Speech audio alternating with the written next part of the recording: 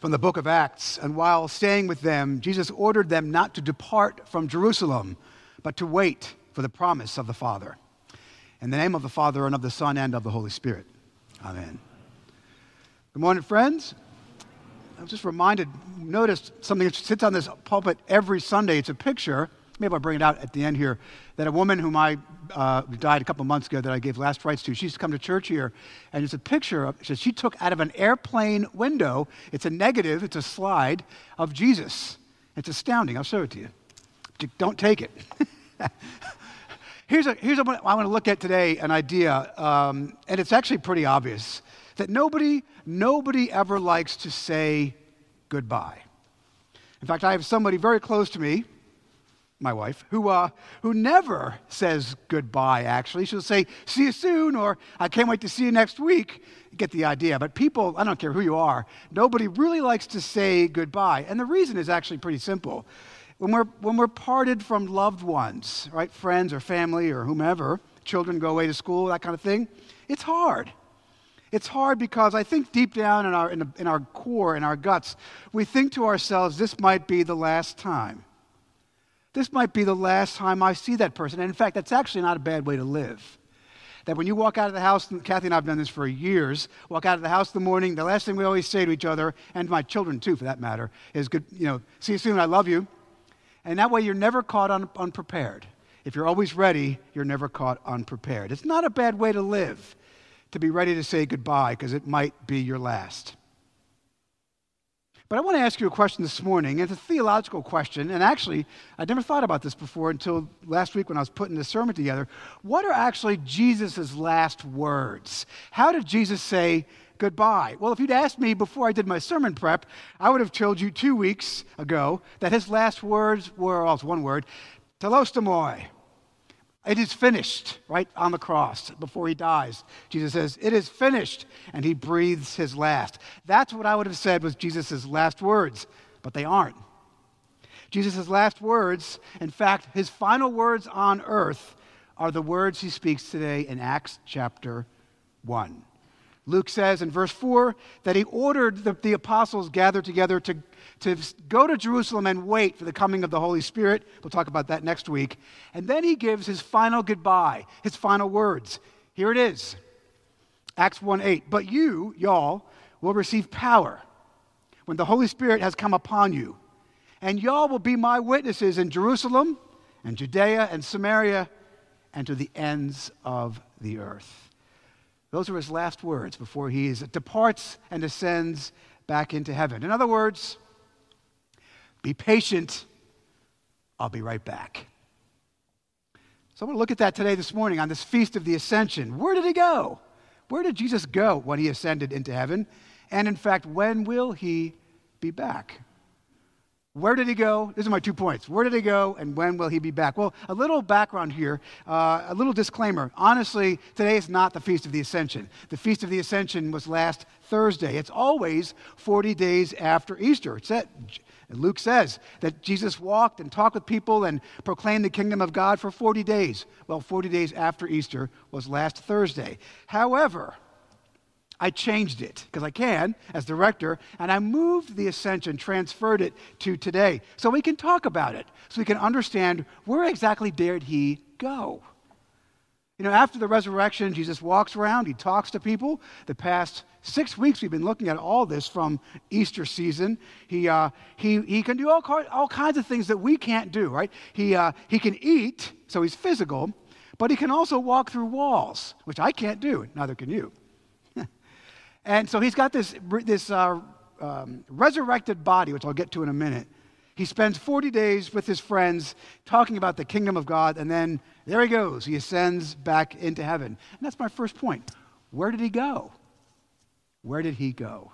A minute ago, you noticed after the Gospels read, that candle, the Paschal candle, that big one right over there, is extinguished. Because that Paschal candle, which symbolizes Jesus, the light of the world, is lit all Easter season. And then at the Feast of the Ascension, when the Gospel is read, it is extinguished. And I always say a prayer to myself, come Lord Jesus, come quickly. So where did he go, actually? Well, for it to make any sense, you have to understand something absolutely critical. That this book, this Bible, is a great big circle. I mean, it's not a circle, it's a rectangle. But what this book says to you, it's called salvation history, is a great big circle. And I'll give it to you very briefly, and you'll see my point. That if you look in Genesis chapter 2, the beginning of the book, where do we find ourselves? We see Adam and Eve in the Garden of Eden, right? The Garden of Eden is a physical place somewhere in Iraq, of modern-day Iraq, we think. We don't know for sure. But the boundaries of it are laid out, the Tigris and Euphrates rivers, and another river called the Gishon, which we don't know what it is. But this book starts in the Garden of Eden, in heaven, which, by the way, heaven is a physical place. Read about it. In Genesis chapter 2, Adam and Eve are in the garden. They can walk with God. They can talk to him like I'm talking to you. Heaven. What we were designed for is a physical place. And then this book, the Bible, ends in the book of Revelation. And what do we see in the book of Revelation? We see a renewed Eden. My point is that the Bible starts off in heaven, goes all the way through salvation history, and then comes back to itself, to heaven. Salvation history is the salvation that the Bible teaches us, that in the beginning God created all things, space and matter and time, and then he creates us, and he creates everything, and it's good, even Vietnamese pot-bellied pigs, I don't know. But God creates man and women to live with him in paradise until the fall, and this is the key. Adam and Eve reject God's plan, they are cast out of Eden, and they live in a fallen world, which is, listen, the very same world that you and I inhabit right now. And what's wrong with this fallen world? Well, it's not the one we're made for, but in this fallen world we have suffering and death and strokes and disease and all kinds of stuff, all the bad things that go on in this world. This is not the way, friends, God created us to live, according to Scripture.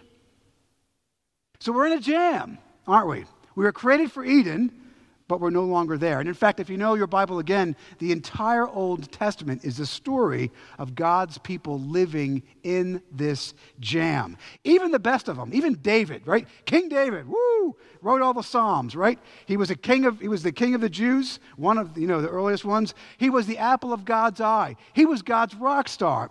Yeah, but he was also an adulterer and a murderer, right? So even the A-team in Scripture, even the very best fail. So what does God do?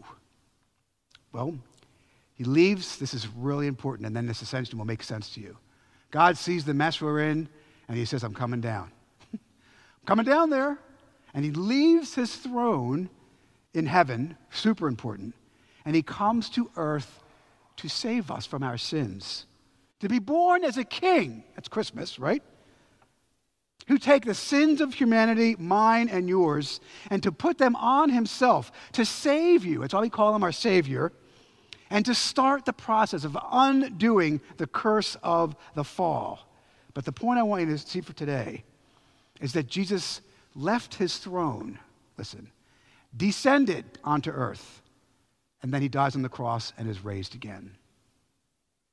And when you think about that, just 2 weeks ago, May 6th, actually, we had the coronation of a new king in England, right? Charles III. If anybody watched the service, it was glorious. It was super cool. Made me proud to be an Anglican, especially when they put that screen around him. But what they were doing is they were anointing him to be the next king. And this isn't just showbiz, right? This isn't just symbolism. These people mean it, that this man is now called to be the King of England, the secular head of the Church of England. They anointed him as king. He receives all these symbols of his earthly power. Yes, I know Charles has a past and a baggage, and I think we can all agree, a dysfunctional family. But, honestly, if we're truthful about it, we all have a dysfunctional family. It's just that theirs is public, right? Oh, yeah, and sorry about Meghan Markle. But something which is I want to point out here, he wouldn't be and I don't know how the Lord's going to use this, but he wouldn't be the first king in history to take the throne and be converted and actually take his role seriously. Constantine, emperor of Rome, comes to mind immediately. There have been people in history who are put in positions of authority and have an awakening and a quickening of their faith in Jesus. But the one thing I want you to point out to you today is, what do we say when Charles was made king? He was kinged. He was coronation, yes. But what do we say when he assumes that authority? We say he ascended the throne. See, Jesus today is not ascending up into heaven like he's like on a tractor beam or something, right? That's the way the English reads, that he was ascended into the clouds. That's not true. The Greek will tell you that this throne he ascends to, these clouds are not natural clouds. It's the Greek word nephile. And as we see this, cloud surrounds Jesus. He may have been a foot off the ground. And what we see, and we see it at the Transfiguration also, is we see a hole punched, a wormhole between this world and the next, between physicality on this side and heaven on the other. The men of Galilee are looking into heaven. The angels say, they're peering into heaven. My point is, Jesus did not float up into the sky and be surrounded by, cirrus clouds. What happens, you see, is that a hole is punched, a wormhole, I don't know what you call it, but an idea is that we are now seeing then physically Jesus on his throne of glory in this other dimension, this other wormhole between heaven and earth, where he sits even now. And he says, don't move. Sit tight. I'll be right back. This is important to consider, that if Jesus really is on his throne in some other existential frame of reference, heaven, right? Heaven and earth are currently divided. They will be reunited when he returns. I'll get to that in a moment. But I think it's important to consider something, that as Christians, we have to remember the long game. I talked about this last week a little bit. But even in our own lives, right, and the brokenness of our own lives, our families, our friends, our culture gets weirder and weirder. As the temperature rises and the Christian worldview is under continued attack, friends, remember the long game. That Christ will return. When he returns, when he descends again from heaven to reestablish his kingdom on earth here, he will save the world. Revelation tells us that the devil knows this, and the devil knows that the time is short, which is why he is fighting so hard against what the church is trying to do. Satan knows he's working on borrowed time. And those who do his will become increasingly strident and unhinged. But as Christians, we know the long game. We know how this gig ends. We are called to stand firm. And the church stands for the long game because we know that when Jesus returns, he will restore the world and put the world to rights. The dead shall be resurrected with bodies like he had. Evil will be judged. Those who have forsaken Christ, he gives them what they want, which is eternity without him. And those who have followed him, he gives them what they want, which is heaven in a physical place with him. My point is, he's ascended into heaven, and the next thing to happen, and frankly, the last thing to happen, is he will return to put all things to rights. He's been out by the mall lately on 60. There's a guy out there. He's not there every day. I'm not there every day either. But he's always got those signs, right? Repent. You ever seen him? He's right. Because we are living in the last chapter of salvation history. Nothing else happens. We wait for Jesus to return. He will save the day. So when's that going to be, Rodriguez? This is my second point. When will Jesus return? Well, he will return, and when he will save the day. Let's go back to the text. As the apostles are gazing into heaven, angels proclaim to them, it's a rhetorical question, men of Galilee, why do you stand looking into heaven? This Jesus who was taken from you will come in the same way in which you saw him go. This is the Christian hope, that Christ will return at any moment. And when he does, the dead shall be raised. Evil will be judged. Heaven and hell established. Christ will save those who have called upon him, and those who have rejected him, he gives them what they've asked for. But the point is, you see, that when Jesus comes back, he will literally save the day and put all things to rights. It will be the ascension in reverse, where, to quote Revelation 7, every eye will see him, every knee will bow. And he will come to judge the living and the dead, to punish wickedness, to execute justice, and to set the world to rights. That's the next thing to happen, and it could happen at any moment. it could happen before I finish this sermon. The idea of the Christian life is all about this expectation, waiting for Christ to return. Come, Lord Jesus, come quickly. For crying out loud, it's getting pretty hot down here, right? Here's a question for you to think about today. Are you ready for his return? Do you yearn for it? I hope you do. Are you ready? Do you live your life with this expectation of Christ could return at any moment? Everything could be put to rights. Everything solved. All the problems of the world gotten rid of. Friends, are you ready? Let us take comfort. Let us take solace. Let us take courage that someday, maybe even today, maybe before I finish this sermon, Jesus will return with power and great glory and set the world to rights. Lo, he comes with clouds descending. It's our final hymn. I know it's an Advent hymn, but I really like it, and we're going to sing it. Lo, he comes with clouds descending, robed in royal majesty. He says, stay in Jerusalem. I'll be right back, and I'll finish the job. To punish evil, to restore us to heaven with God at the center, to bring us back to Eden. There's no pain, no suffering, no struggle, no death. And that's why we hope. That's what we yearn for. Really hope for Christ's return. So friends, on this Feast of the Ascension, as Christ has gone, departed, let us be encouraged. Let us be emboldened that Jesus reigns. Jesus ascended to his throne, but he's not done yet. And he's coming back to finish the job. Are you ready? Are you yearning for it? Do you hope for it? Let us pray. Jesus, your ascension marks for us the last event before you return to finish the job which you started, to reconcile all things to you and put the world to rights. We pray, Lord, that you would come quickly. In the meantime, give us courage and boldness and fearlessness to set our eyes on you. Come, Lord Jesus, come quickly. In your name we pray.